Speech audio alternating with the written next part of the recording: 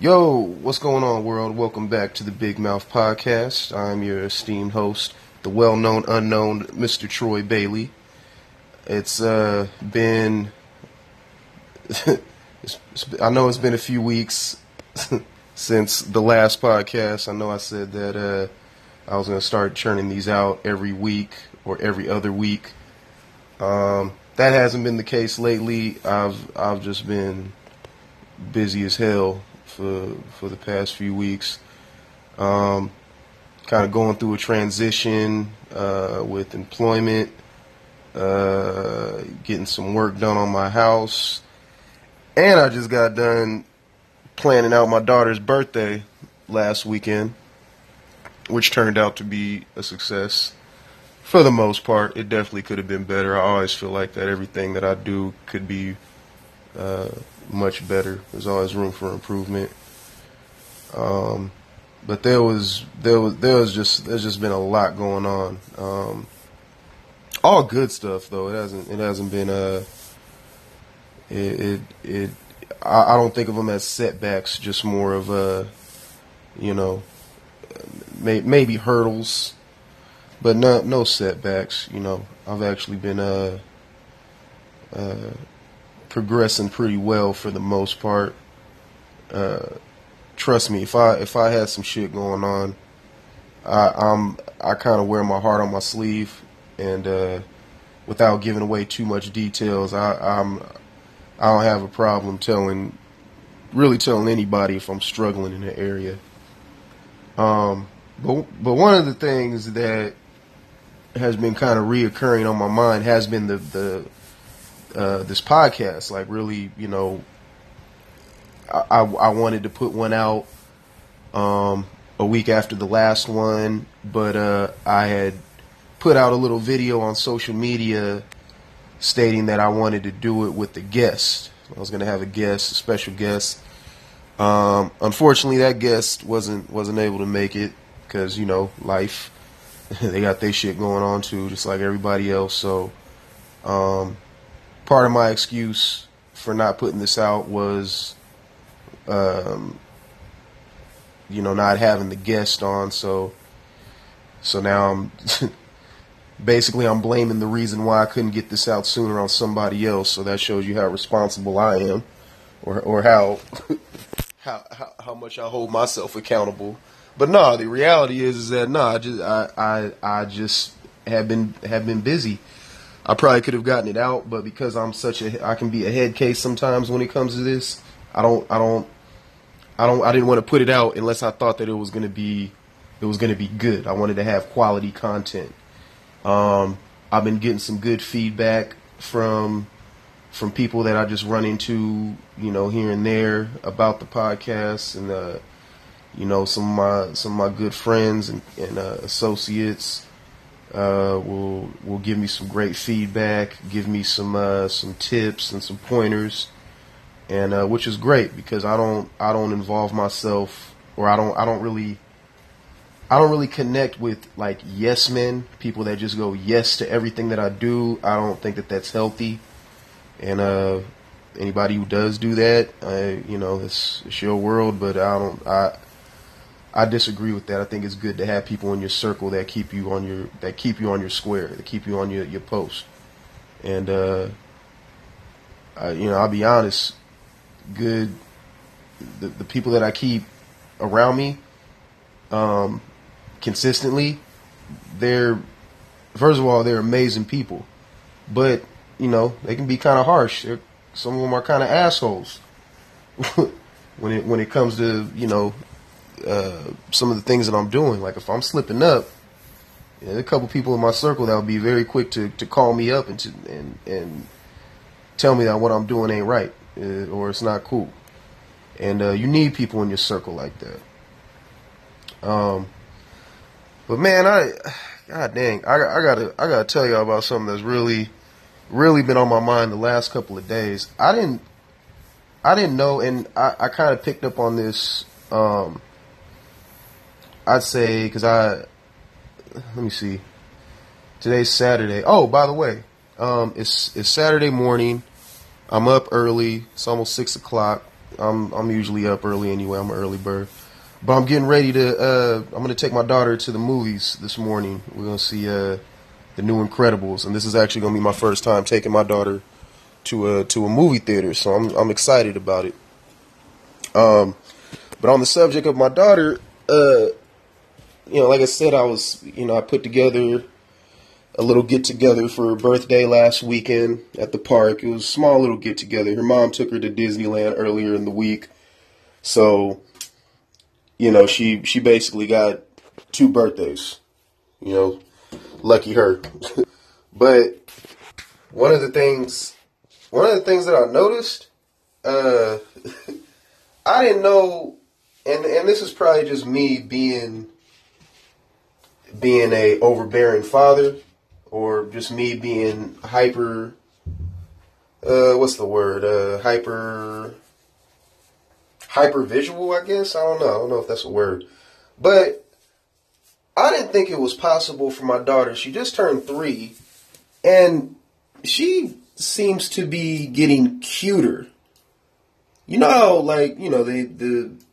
your kids are cute when they're infants, and then, as they get older, they get mature, they start talking more, they get personalities, and all of a sudden they're not as cute as they were when they weren't talking, and they were just gaga gooing all the time, and, even when they had shitty diapers, you still thought it was cute. I'm noticing some of the things that my daughter is doing and the way how she looks it's crazy, because I feel like that she's getting more and more charming and more adorable, and just the things that she says, and she definitely has that.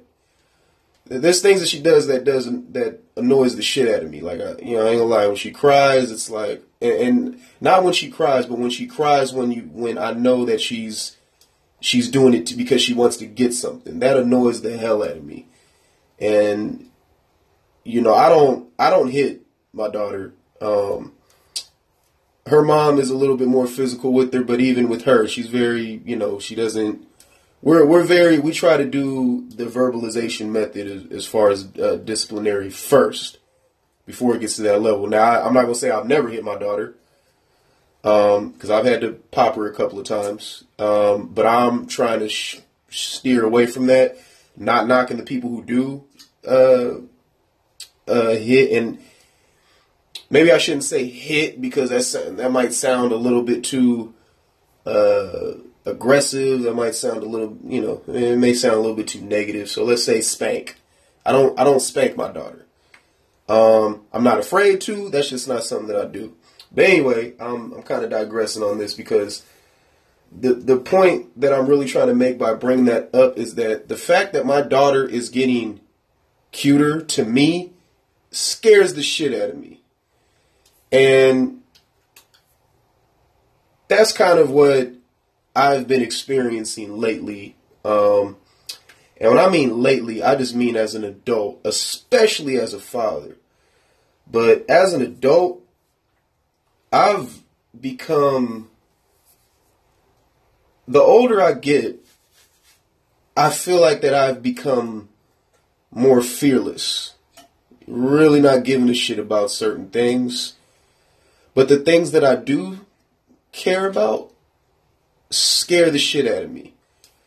So let me, since we're on the subject of my daughter, let me put more weight on it. So I'll start with when she was born. I might have already shared this with you guys, but my daughter's 3 years old, so obviously 3 years ago, when she was born in the hospital, the labor process was, it was very, it was nerve-wracking. I'm sure all the parents out there who've been in the delivery room, they can relate. But this was very, there was something that I felt like was not right the entire time that I was there. And I was trying to play it off as if everything is going to be all right, but there was something that was inside of me that I didn't know how to really convey to everyone else. I mean, there was, there's so many people that was there that day. I remember my mom, my dad stopped by, a couple of my close friends.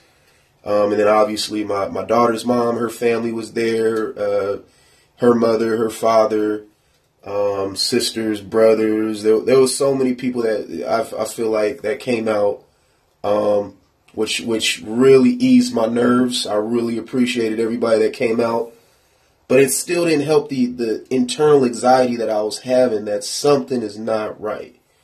So she was basically, my daughter's mom was in labor basically for about a day and a half. So we had a close call. I remember, I think it was the day before where I believe, and I might be wrong, I don't know. It's such a blur at this point. But we came to the hospital. It was basically a false alarm, but they had said, stay close. You most likely will need to come back to the hospital within another 24 hours. So her water breaks later on that day, and we go back to the hospital. So she was basically in labor, I'd say, for about a day, maybe even a day and a half. So to make a long story longer, we get to the point to where she's not dilating enough. There's not, she's not able to push my daughter out. Now, I gotta preface this. I should have mentioned this before. So, a couple weeks prior, we had went to our assigned OBM. I think that's what they're called, OBMs. I hope I'm getting those acronyms right. But this is the guy that we had been meeting with for the entire length of the pregnancy, and he had told us that everything was great, everything was fine, and this is something to remember. He had mentioned that as far as her weight goes, Zoe's my daughter's weight, she should be about 7 pounds, 6 or 7 pounds, which is a healthy weight for a newborn. And so I'm like, okay, great. Healthy kid, healthy life, happy parents, great. So we're in the delivery room. Our assigned OBM is not there. Instead, what they do is they basically have a team of OBMs, and whoever is available, I guess it's on a shift basis. Whoever is on shift at the time of us arriving at the delivery room, that OBM was going to work with us. So we meet the OBM. Very sweet lady, very sweet lady. I'm a mess, pretty much. I haven't slept much. I'm going through all the anxieties that first time fathers go through. And this lady she was amazing. Her and her team. She had a team of nurses, and she saw that I was getting anxious, and she pulled me to the side and asked me what's wrong. And I told her, it's like, well, she's been pushing for like the last 12 hours, and I don't know what's next. You guys keep saying that we may have to do the C-section. We may have to do the or she may have to just keep pushing. I'm like, well, which one is which? This is killing me. She was already a week overdue. So it's like, okay, what is the procedure? I just keep, when can we get my daughter out in the world? And finally it got to the point to where it's like, okay, we're there. She's in the point where my daughter's head is basically poking out. It broke through the cervix. I can see the head. So, you know, I'm not going to get too graphic, but I can see the head. It's some nasty shit, by the way. If y'all have never seen a live delivery, it's nasty, but it's beautiful. So prepare yourself for that. It's beautiful, but it's fucking disgusting. But anyway, so what the nurses did is they got a vacuum. Anyone that's been in the delivery room, you probably know what I'm talking about. They had to get like a medical vacuum and basically vacuum my daughter out of her mother. That's the short way to put it. So it was getting to the point, and this is where it really started to scare the shit out of everybody in the room. The nurse looks, the head OBM, OBGYN. That's what it is. Jeez, sorry, it's early, y'all. She looks at my daughter's mom dead in the face and said, "Look, if you do not push, you are going to lose your daughter." And that just put everybody on high alert. So it was a team effort. So what I did is we all had to. I remember I was on one side of the table holding her mom's leg. I think my mom might have been on the other side of the table holding her other leg, and she had to push. The other nurses, there was 2 other nurses, I believe, and they were real petite, so they were able to actually get on the bed, and they started netting my daughter's mom's stomach like dough, basically trying to push. Okay, so you got one. If you can imagine the scene, you got one nurse with the vacuum on. Basically, the vacuum is on the head of my daughter because the head is the only thing that's poking out.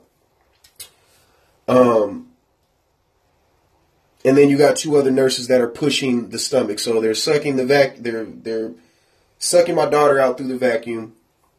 The other nurses are netting her stomach, pushing it out, so it helps the process. So everybody is just screaming. I'm not even gonna lie, y'all. I was in tears, crying like I was having a baby. And then so finally, my daughter comes out as blue as the sky, y'all. Like she had no signs of life. She came out. And usually what they do is they'll do skin-to-skin contact immediately when the child is born. Usually put it on the mother's chest to try to get the child to nurse. None of that happened. They pulled her out, and she looked like a dead fish, y'all. She came out. They basically tried to fly. They just flopped her on her mom's chest. Saw that there was no movement, and I'm basically like I'm looking at everything, almost in shock. And so they take her and they bring her out into the hallway. 2 other people. I didn't even know where these people come from. This is how chaotic it was. I mean, these people had their shit on lock because everybody knew the procedure of what to do when something like this happens. So immediately there was 2 people who ran in. They picked her up and they brought her outside. Now, everywhere where my daughter went, I was going. So when they picked her up, I went out there with them. They went in the hallway. They administered infant CPR. And I remember my mom was out there praying, just praying out loud. Please, Lord, please, Jesus. Please, Lord, please, Jesus. I'm just bawling. I got tears in my. I'm not irate. I'm not like. It's not one of them because I don't cry like that.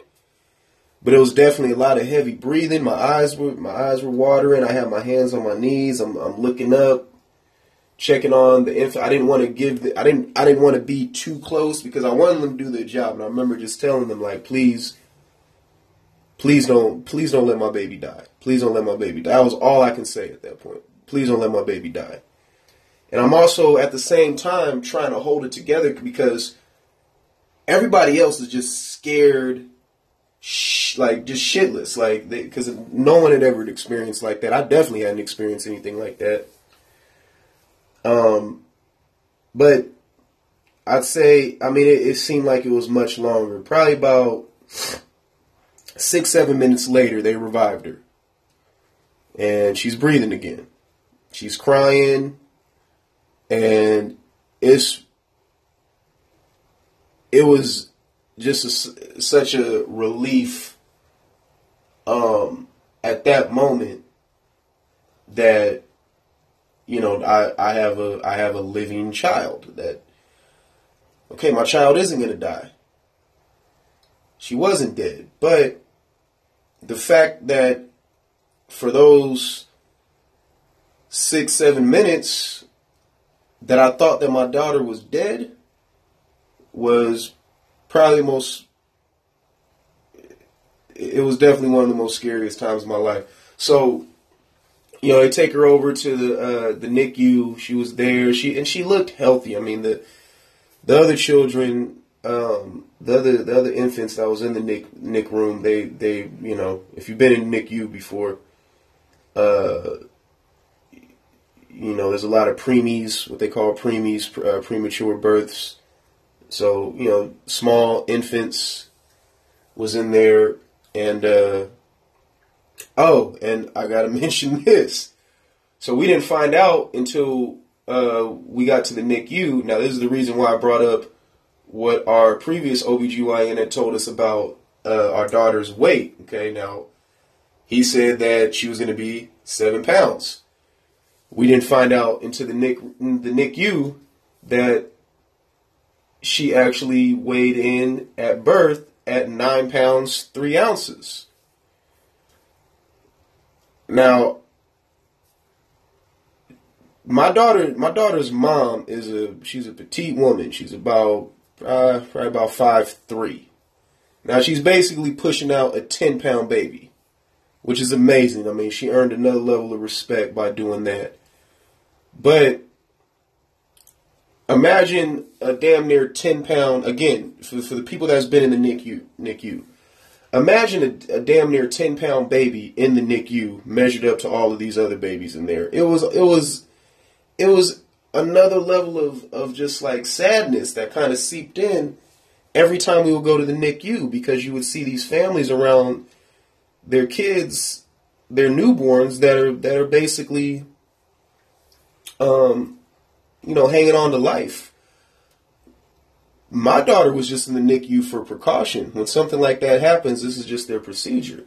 But at that point, we all kind of knew, okay, she's going to be fine. She had the cone head from the vacuum, so she had the weird alien head. So that's what kind of, I guess, that little small abnormally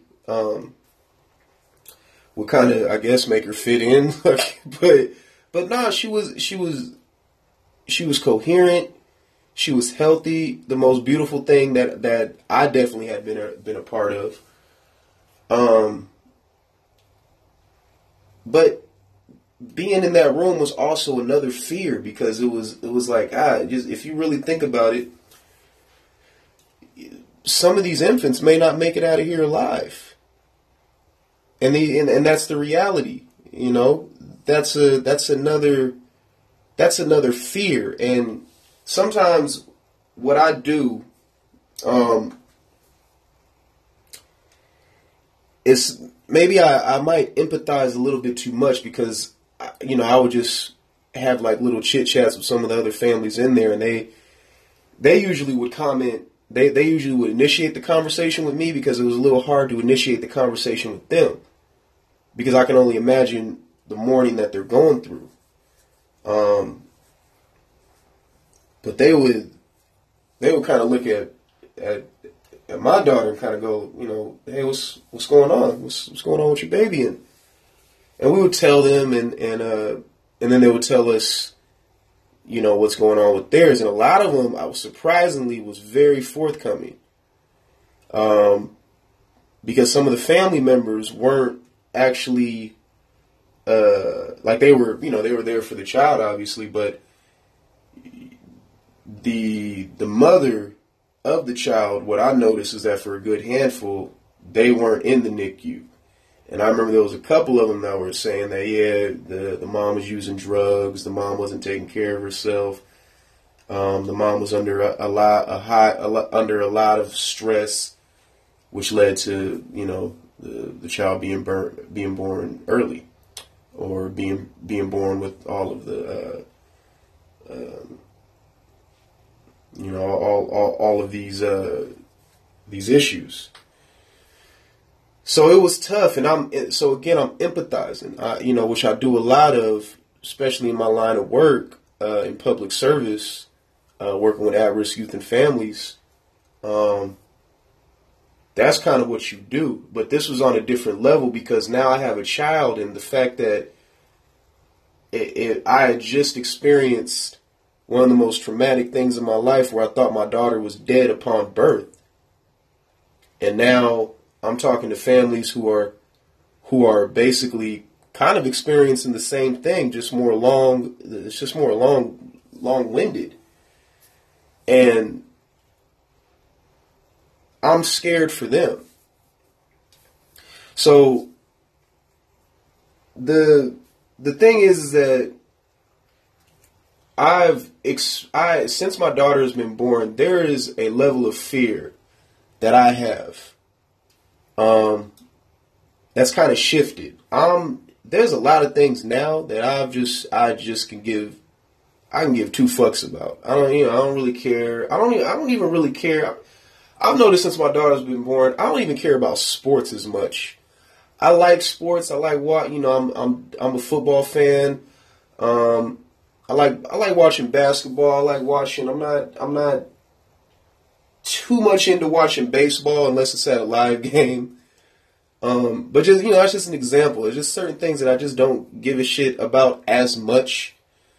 But I definitely have reprioritized my life, which is what you should do as a parent. So, I'm not asking for, kudos or whatever. This is just kind of how it is. But I think that my fear has heightened in certain areas.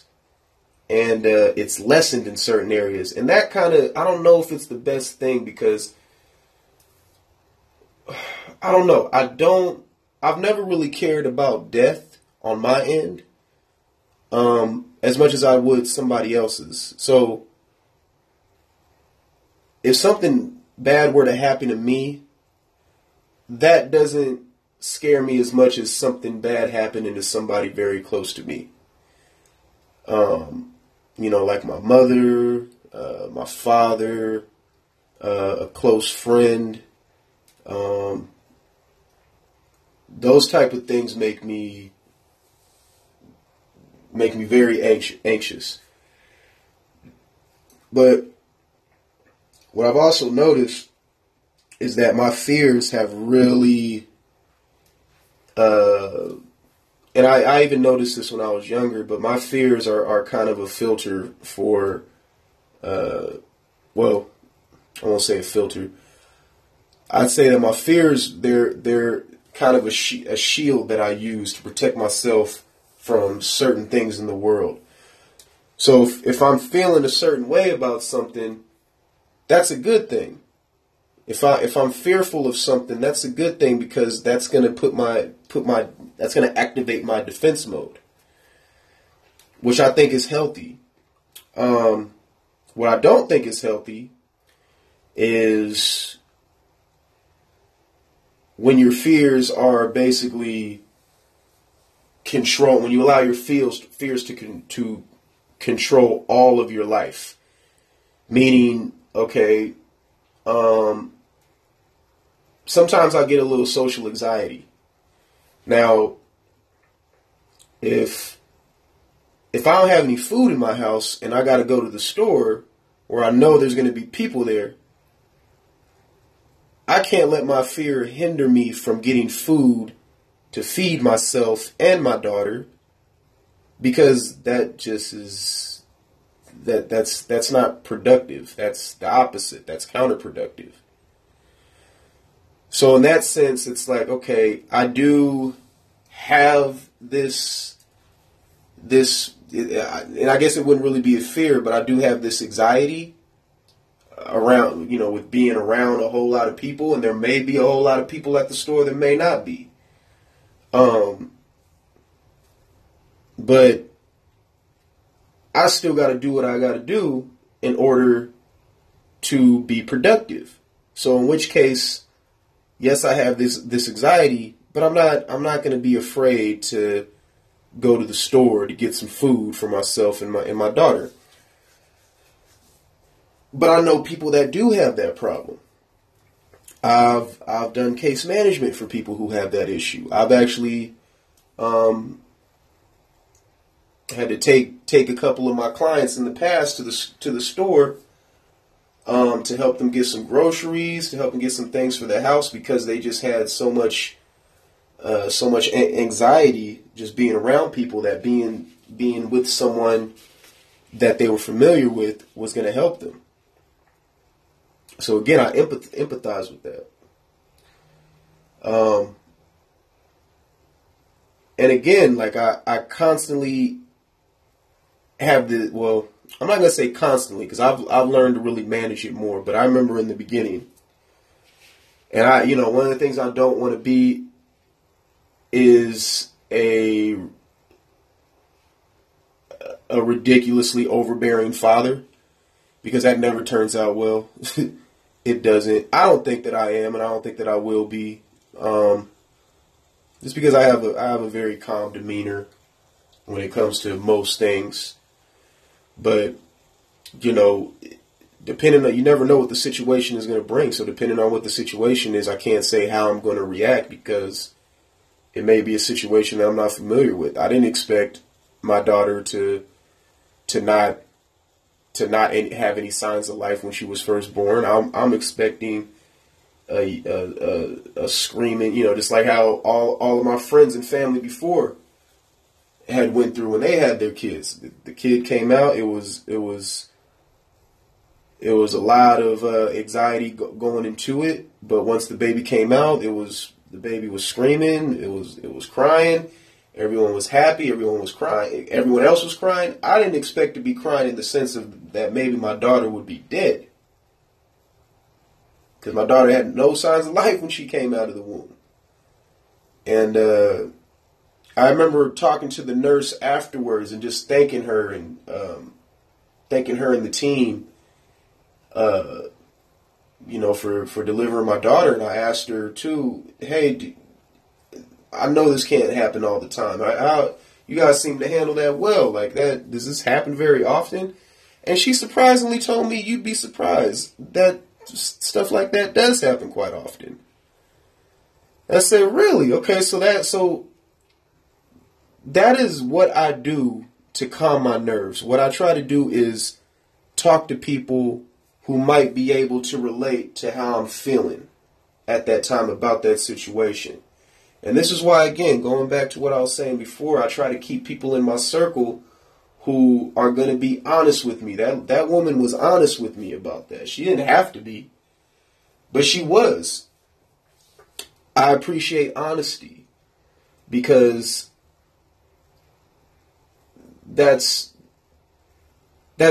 what kind of keeps me sane in a way. Other people may not be ready for it, and I have to respect that. Because sometimes I can be too honest. And I think me being fearless is what makes me, is kind of what makes me more of an honest person. Sometimes I've been told too, I can be a little bit too honest, that it can be harsh. And that's never my intention. There's this legal terminology that I learned back in college called impact versus intent. Anytime, and this is the truth, anytime I'm trying to be honest, it's always in good nature. I don't want to be honest to hurt someone, but it comes out that way. So the impact, the intent of what I was trying to do in that moment of being honest was to be helpful, was to be thought provoking, was to give another perspective, but the impact was taken the wrong way. The person or persons took it took what I was saying out of context and looked at it as a negative, and that, again, that wasn't my intention. So, and that's why I have to really, pay attention to, I have to really make sure that the audience that I'm sharing my honesty with is aware of what my intent was. And they may not. They may still just focus on the impact. And that's, again, something that, you really have to pay attention to.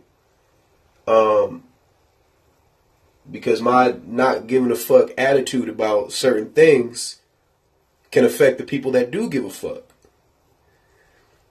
So, I guess, the whole basis of my fears is I think that fears are healthy overall. And by the way, if you're someone who is fearless across the board, if you're one of those people that is just like fuck it about everything, or even most things, or fuck it about the things that I care about, I probably don't want to have much to do with you. I feel like that I have healthy fears, and I'm not trying to have any more, but there are certain things that do scare the shit out of me. So, if you can at least understand that, then okay, I can work with someone like that. I can associate with someone like that. But if you're someone that just has no empathy at all for some of the fears that are going on in the world, chances are I'm probably not going to have much to do with you. And I'll be 33 in a few months. So I feel like I'm gaining wisdom by the year, and I'm learning lessons about myself, meaning I'm learning more about what is good for me. 10 years ago, and I think this is typical for young 20-somethings, early 20-somethings, even just 20-somethings, period. Something about being in your 20s where we kind of feel like we got it figured out. I wasn't one of those people that thought that I had it figured out in my teenage years. I know some people did. I just remember being confused a lot as a teenager. But there was some points in my 20s where I did have that, I don't want to say arrogance, because I'll say that confidence that I had certain things figured out. But where I'm at now is that I still have that confidence, but I honestly am more prepared for the failure, meaning mentally, not, I'm still prioritizing myself and making sure that I don't do, or making sure that I am successful at this venture that I'm going into, or project or event, organized, whatever. I always make sure that I'm prepared.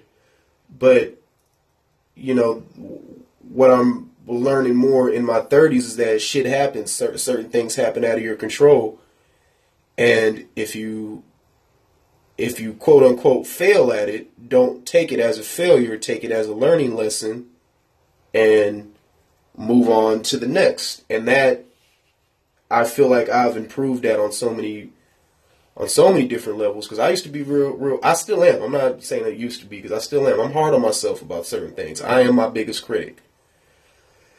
because I only you as the individual can really see your potential.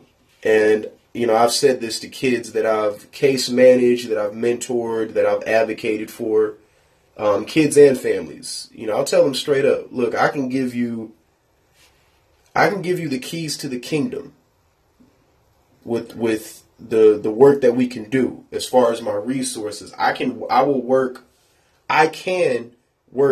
harder than you in order to get you the resources that you need. Employment, housing, mental health support. I can give you those things. But what I'm going to have a hard time doing is showing you how to use those things when I'm out of the picture. So I'm not doing this person a service by giving them all of these things. It is entirely up to them to accept what I'm giving to them, learn what I'm giving to them, and go out and do these things or be able to maintain these things on their own. So basically, and I'm sure some of you guys have heard this before, I want to teach you. You have to be in a position to where you teach people how to fish, not fish for them. Right? So that's kind of the narrative that I've recently, I'd say, that I've been using and working with, my clientele, I'd say over the past few years. That's just kind of how it is. And I'll tell them, like, I can give you a lot of support. I can point you in the right direction of other people that will give you support, but it's entirely up to them. Again, it's another metaphor, so to speak, leading a horse to water, but you can't make that horse drink. It's the same thing with me, and that's kind of how I was raised with those metaphors and those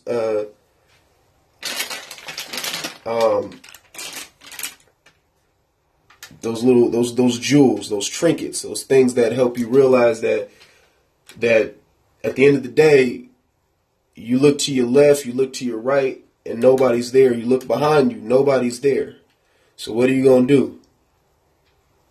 What are you gonna do? You gotta figure it out on your own, and that's another fear within itself.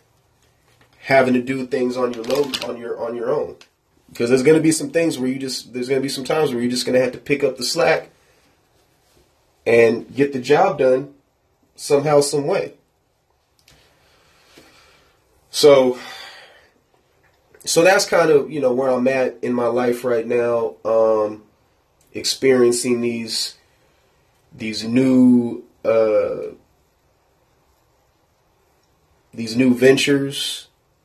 Again, I talked to you guys a lot about this podcast, how I had, a lot of reservations in getting it started because I wasn't sure what direction I wanted it to be. And I'm still trying to figure it out. But this is the best way of learning. Just kind of doing it, just doing it. And then just accepting whatever is going to come back to me. I said that my next podcast was going to have a guest. Didn't have a guest. So, all these other, my plate got fuller and fuller. All of a sudden, it's like, damn, I got to put something out. I can't wait for a guest. So I honestly, I woke up this morning, I was lying in bed, and I just said, you know what, I'm just going to do this thing now. And this is how I got to do it. This is how I got to move. You got to just do it. Just do it. I had someone tell me that recently, earlier this year. I'm telling about how I'm having trouble doing this and that and the other. And this is, somebody I was working with. He was my trainer, actually. And he just simple. It was just so simple. Just do it. That's all he said. Just do it. Okay, yeah, I hear you saying that you have to do this, that, and the other, and you might be having trouble doing it, but still, just do it. You're not going to hurt anybody by doing it. You know, the worst thing that's going to happen is that someone's going to tell you that you're doing it wrong. In which case you stop, you readjust, you do it again. And you might have to, it may happen multiple times. You might have to stop and readjust multiple times through whatever venture you're going through. But the failure comes when you stop. When you completely stop, then you fail. So, if the only way that this podcast could fail is if I stop. And I started this in the beginning of May. This is episode, I think this is episode 4 now. And I still want to keep, I still have a desire to keep putting these out there. Because it's not out of a selfish act. It's not because I have this point of view that I want to get out into the world. But it's because I know other people that have great points of view that I feel like they should get it out in the world too. And those are the people that I want to have as guests. You know, my boy Larry, he always has a point of view. He always has something to speak on.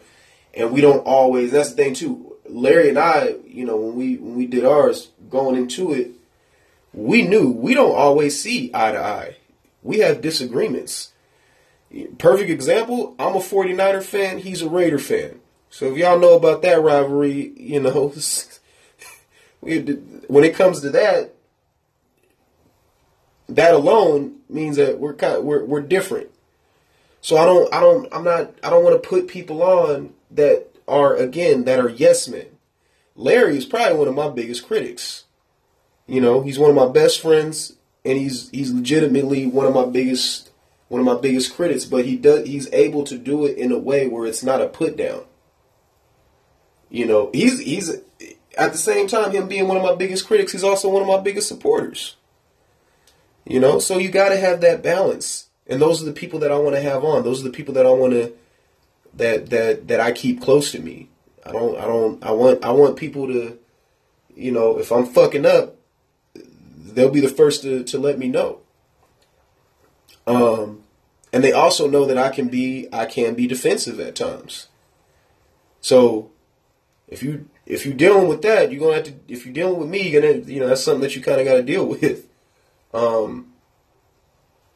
You know, not because I want to argue, but it's just because maybe here's another thing that you didn't realize, and the reason why I'll become defensive is because it's kind of it's kind of like sparring. It's like, okay, well, you're telling me this, I'm gonna hit you with this, you hit me with that. It's not gonna be hard or harsh, but because I'm still trying to learn more about myself, maybe there's something else that you can tell me by me putting up this defense mechanism that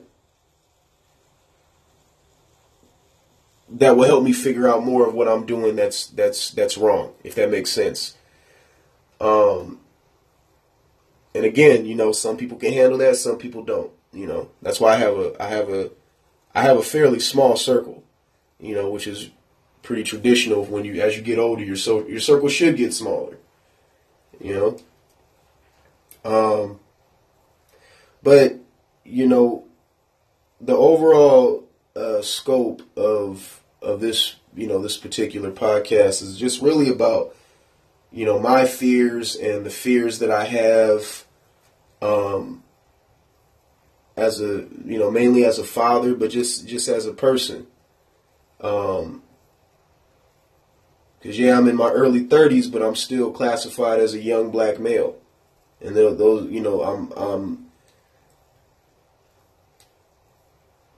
I'm very aware of, you know, that being something that other people may sense in me. I definitely don't look at me being a young black male as a hindrance. But I definitely identify with certain people that have been hindered because of their ethnic background. So that kind of feeds into that does kind of feed into my fear, because that's something about me that will never change. The young part will change, but the black male part will never change. And so moving forward, I need to be able to really keep that in check, stay aware, again, stay on my post, stay on my square, and really learn better ways to navigate in this hectic world that we living in, with the understanding that things aren't going to work my way as much as we would all like them to, but it's just not it just doesn't work that way. Be prepared for the worst. Well, maybe I shouldn't say that. Plan on the best, but prepare for the worst. That might be a better phrase. And again, I don't look at my fears as a hindrance. I use them as learning experiences, and also as that is one of my defense mechanisms. Fear is a defense mechanism. And I invite that fear because it gives me something that I need to work on. And I hope that a lot of other people out there are on have that same thought process when it comes to how they handle their fears, because fears can be crippling if you let them get to you. But anyway, it's been almost an hour now, and I need to start getting ready to see this movie with my baby girl. Bought tickets in advance, so that's how you know I'm becoming a responsible person. So it means we have to get there at a certain time. And I'm real excited about it. This is the first movie. I love going to the movies. I've been loving going to the movies since the first time my mom would. I'm gonna end it with this too. The first movie, and if my mom ever hears this, I don't think she's gonna agree with me, but the first movie that I can at least remember seeing at the movie theater with my mom was Predator 2. If y'all remember the Predator franchise, Predator 2 had Danny Glover in it. Probably not appropriate for us. I don't know. I might have been 7 years old at the time, but I remember loving the movie, but not really processing the fact that I just saw this violent movie at a very young age. So I don't, if I was to see that movie with anyone, I think it should be my mom, or with your parent. But that was just one of the ones. I don't think it was the first movie that I saw. I think the first movie I saw might have been, I don't know, like Honey, I Shrunk the Kids or Honey, I Blew Up the Kids. I don't know. But anyway, this is a very monumental occasion for me, taking my daughter to the movies for the first time. And hopefully the movie will be able to keep her attention for the full 2 hours. I just looked at it after I purchased the ticket last night, like, damn, it's a 2-hour movie. Well, better be entertaining. So I think it will be. So let me get ready for this day, y'all. Thank y'all for tuning in. You guys have a great weekend. Stay safe. Peace and love, y'all. Have a good one.